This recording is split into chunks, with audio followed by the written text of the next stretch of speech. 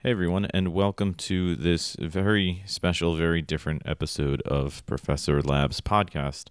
And I say that for a couple of reasons. First of which is that I wanted to talk a little bit about how it seems as if now it is finally official that most universities, at least in the state in which I will teach, will be transitioning to online learning due to the coronavirus pandemic that we're currently facing. And why this is a weird episode and a weird issue is because I literally got confirmation of that announcement of the governor maybe 5 minutes before I hit record here. And usually I plan out these episodes pretty thoroughly ahead. I write an outline, I sit on it for a day or two, and then I come back and edit it. The problem with that format for an episode like this is that the situation changes almost, I don't know, certainly daily, if not by the hour. So I figured since it does seem as if many of the schools that, people I know teach at in college are switching to online courses for the remainder of the semester due to this virus, I might as well do an episode now because it again, where it's not official yet, it certainly seems like it's headed in that direction. And again, it's sort of funny because I sat down assuming that we would probably get this announcement. And again, literally like 5 minutes before I hit record, boom, email saying that after spring break, courses would be online.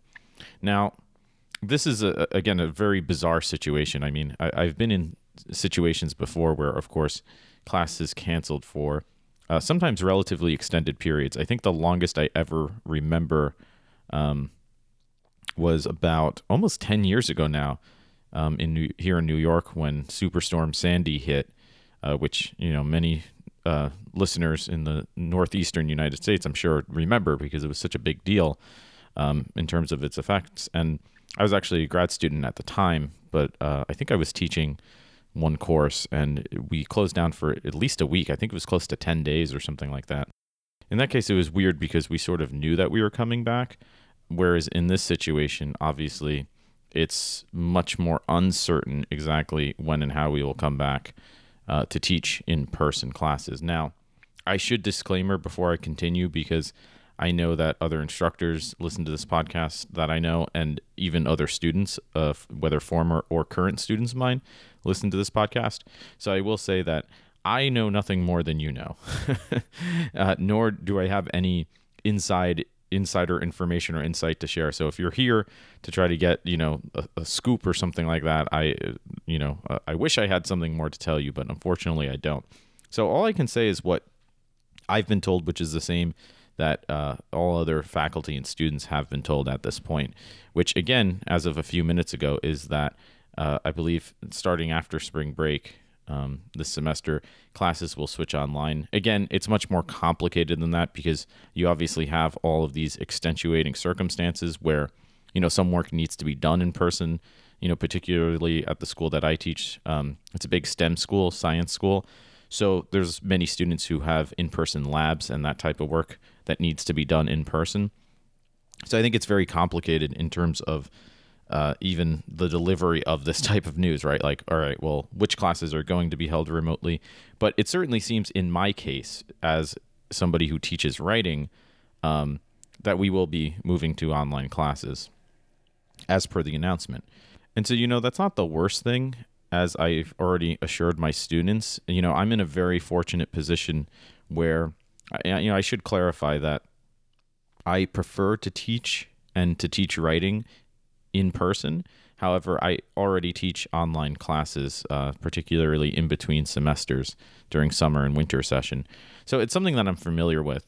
And again, I've assured my students that, and that the format of a writing class can certainly be done remotely online. There's a lot of tools out there, and I think in the coming days, you're going to see a lot more discussion on social media about, the different tools and different resources that both teachers and students can use in a bizarre situation like this. Again, to me, sort of the weird thing is the fact that we're switching midway through the semester. It's one thing to start a semester going and planning for it to be all either in person or remotely conducted, but to kind of transfer mid-semester again, it just sort of it makes things a little more confusing, I think. and some of the work that you were planning on is not as easily transferable. So the example I give, and I already started to explain to my students proactively earlier this week, because again, I couldn't tell them whether or not classes would actually be moved online because I had no clarification on that. But I kind of joked to them that like I should probably become a politician or something, because the way I phrased it is that in hypothetically speaking, if we were to go to online classes, since you are asking, this is what we would do, right? Not that we are or that we will, but I'm just saying hypothetically, these are some of the issues that we should talk about now, since this might be, as far as I can tell, the last time that we meet in person to discuss these issues and answer any questions that you guys might have. So as an example, the one of the big things was that I make my students keep physical writing journals in our classes, whether actually both in my freshman composition classes as well as my upper division writing classes. And the reason why I do that is basically they write down in-class writing responses, usually at the beginning of class, but sometimes, as we're doing lectures and, I have them do activities or complete responses, whatever the case may be, and they hand that in at the end of the semester. I make them keep these hard copy journals rather than just type on their laptops for a variety of reasons, some of which are pedagogical in terms of the focus and the investment of having a physical journal to, sort of take as a serious thing that is yours and your responsibility to not lose and, respect and put work into. The other of which, as I tell them at the beginning of the semester, is because, if I let them use laptops, they all inevitably wind up twitching, which for those of you who don't know is a video game streaming platform where people can watch other people play video games essentially, or doing other work, for other classes. Which again, it's like this gets into a whole other pedagogical discussion about like, well, how much do we force students to, focus and that sort of thing. For my purposes in my classes, I just find it's easier. You have the physical journal. You can't use laptops unless I specifically say, which sometimes I do if we're actually working on projects in class or assignments in class that require laptops. So it works much better to keep their focus and keep their attention for the type of work that I do. Now, again, when I do regular full semesters, we just have these physical writing journals. However, when I do intersession online classes, obviously there is no physical component to that. So instead, it's the opposite. I have them keep what I call electronic journals or e-journals, which essentially just a fancy way of saying Word document where you complete all your responses. You use those to complete our discussion board posts and then other types of collaboration, and then you submit it at the end of the semester electronically as a assignment document. Pretty simple in that case as well. The problem, again, is midpoint through the semester, we're just about halfway through, all of a sudden, hey, you might not see these students anymore, right?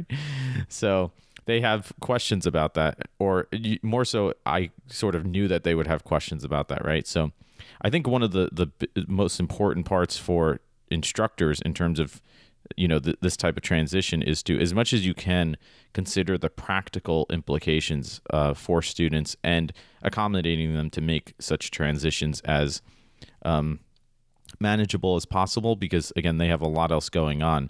I always try to remember that I'm just teaching one class of theirs out of many, right? It's easy to lose sight of that, where the work that you might be doing in your class is really important or really interesting, and you really value, and of course, ideally your students really value as well. But again, students are taking 4, sometimes 5 or more other courses, right? If you think back to your own education, this makes sense. It's like, a lot of it comes down to prioritization for these students, and they only have so much time and energy and focus. So I think for my purposes, giving them clear options and streamlining everything as much as I can to make these types of transitions as clear and manageable as possible for them is huge for them. So what I explained to them, again, hypothetically earlier this week, if we were to switch to online classes, that they could either drop off their physical writing journals to the mailbox in the main program office. And then for the rest of the semester, keep an online e-journal and submit that as an assignment at the end of the semester via our online platform that we use to teach classes online, which is called Blackboard. Many teachers and students probably use a similar program, if not that one. Again, so they can either hand in what they've done so far in the physical journal and then just finish the rest of our semester's responses in the e-journal, or they can copy those responses from their physical journal into their e-journal and then still use that for the rest of the semester, submit at the end of the semester. They can also take pictures, paste that into the e-journal as long as it's clear and legible, those images. That's fine as well. The point that I emphasize is that all that matters is that I get that content at the end of the semester. And I think they seem to get it. Again, so much of this is kind of really trial runny right now because I've never had a situation quite like this. And I think, that's sort of what's maybe throwing off a lot of instructors and students right now, as well as the fact that a lot of this is new uncharted territory. But we will see if these instructions are clear enough. And I emphasize as well, as I'm explaining these transitional instructions, that all of this will be clearly stated and explained via emails and announcements as well. So, reiterate to them to keep an eye out for all of that, and that we will take time to address and answer any questions that they have about, these changes too. So that's sort of one of the big ones. The other big one for my purposes, and again, that's sort of the first step I took, was really identifying okay, what are the major changes that I have to start with? And then by restructuring my course or my assignments to meet the needs of the transfer from some of these, larger issue, larger areas of focus that have physical components and moving them to a virtual setting. Everything else can sort of fall into place with those considerations taken into consideration, right? So that was the one big one, the writing journal. And then the other one is in my technical writing class, which is a number division class, which were research presentations, which, again, I'm still actually trying to hammer out exactly how we will do this. But that's a big part of our semester's work towards the end of the semester, is having students present the research that they've conducted and that they found. So again, you kind of have to do a little bit more research on your own. Maybe, again, if the version of that assignment is not necessarily an assignment that you've done so far. But I think the core of the assessment of how to do that is sort of asking well, what did I really want them to get out of this type of assignment anyways? And you see how you can apply those, sort of lessons or, goals to transferring that assignment to an online setting. And again, it might not be a perfect transfer of skill sets, but there might be other skill sets that you can sort of look towards and think about. Again, you might have to do some reassessing, say, with your grading rubric or something like that, right? As well as obviously the assignment guidelines and how those connect to the grading rubric. So there's a little bit of adjustment in that sense. And again, I haven't completely decided yet, but I'll probably do something where I for my purposes, I identified, most students, they usually use Google Slides or some form of PowerPoint. And there's a lot that we talk about in terms of visual rhetoric and how to, highlight certain information versus explaining other types of information. So again, these elements are still just as important. But again, the verbal component of these presentations is going to be missing. And again, there's a way to do that if I wanted to, but I have to ask, what is really the goal of the outcome that I want them to learn, and what's the best way to actually transfer that over to a virtual setting. So I'll figure that out, but I'm thinking, again, it's going to be more obviously of a text-based presentation or report in that sense. But again, it comes back to the same idea, what did I really want them to get out of this? I think that's most important because, one of the first things I asked my students earlier this week was, what have you heard so far, first of all, about all these classes going online?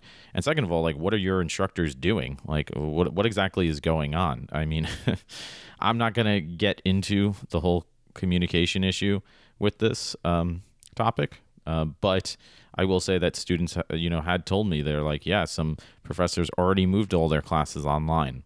Whereas other professors said, I have no idea. We're just continuing business as usual.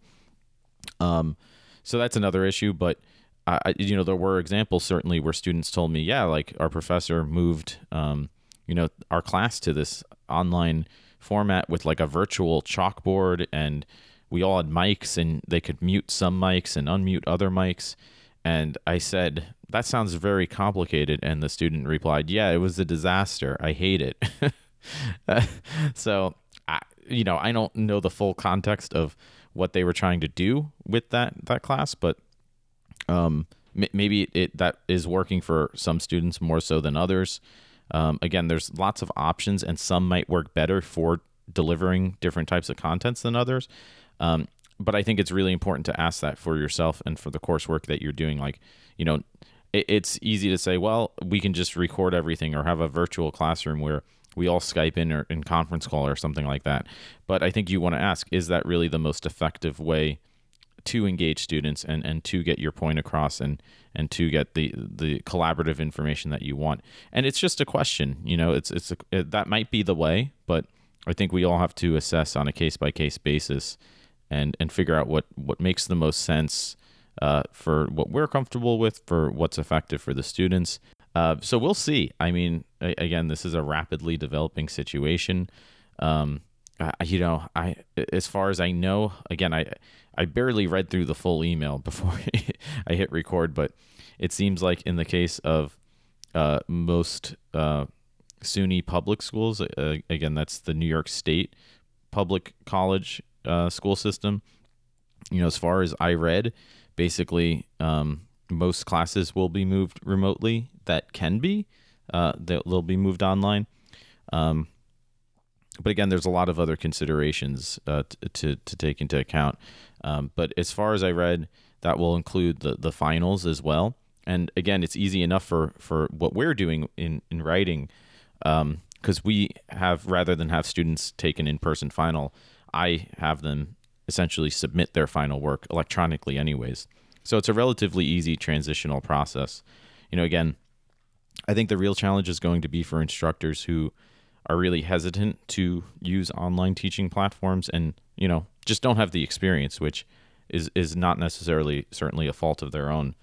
But the good thing is, I think, is that the infrastructure is there. The tools are available. It is doable. It's just going to take a little bit, of time and patience, and I think it will be fine, otherwise. So, yeah, very weird situation. And again, I think, it's hard to say like, oh, it's ideal that it's happening now, because it's not. But at least we have the spring break coming up. It's what's today? Wednesday before spring break. So yeah, I mean, the next few days, I think a lot of us will be hammering out the details of how to make these online transitions, and then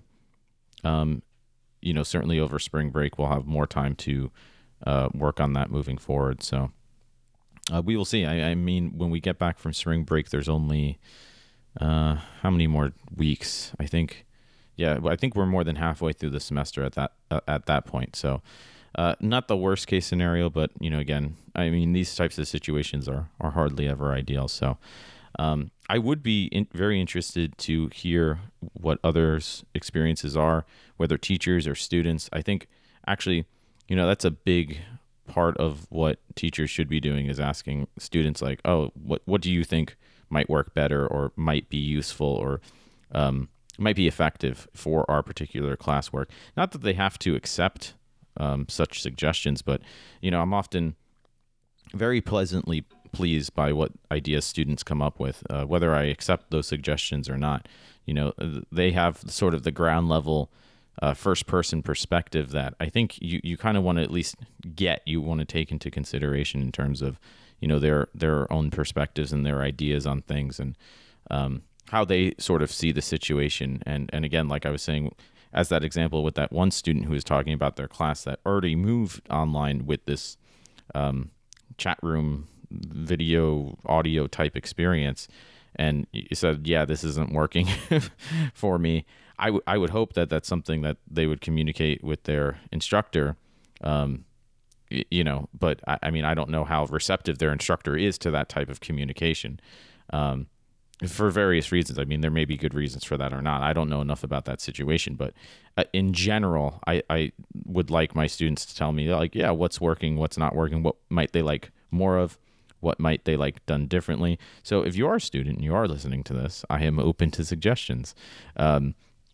So please let me know. And if you're an instructor as well, I would love to hear your ideas too, particularly if you teach any type of writing, because I know there's a lot of ideas floating out there right now, and I'm sure some are going to work very well. And I know other instructors who have taught online classes, and they do all sorts of different things than what I do already, and to great effect too. So yeah, please let me know what you think. You can comment here. I'm going to post this on our main site, which is podbean.com/Professor Labs podcast. You can tweet at us too, at Joe T Labs, and let us know if you have ideas, questions, comments, concerns, whatever.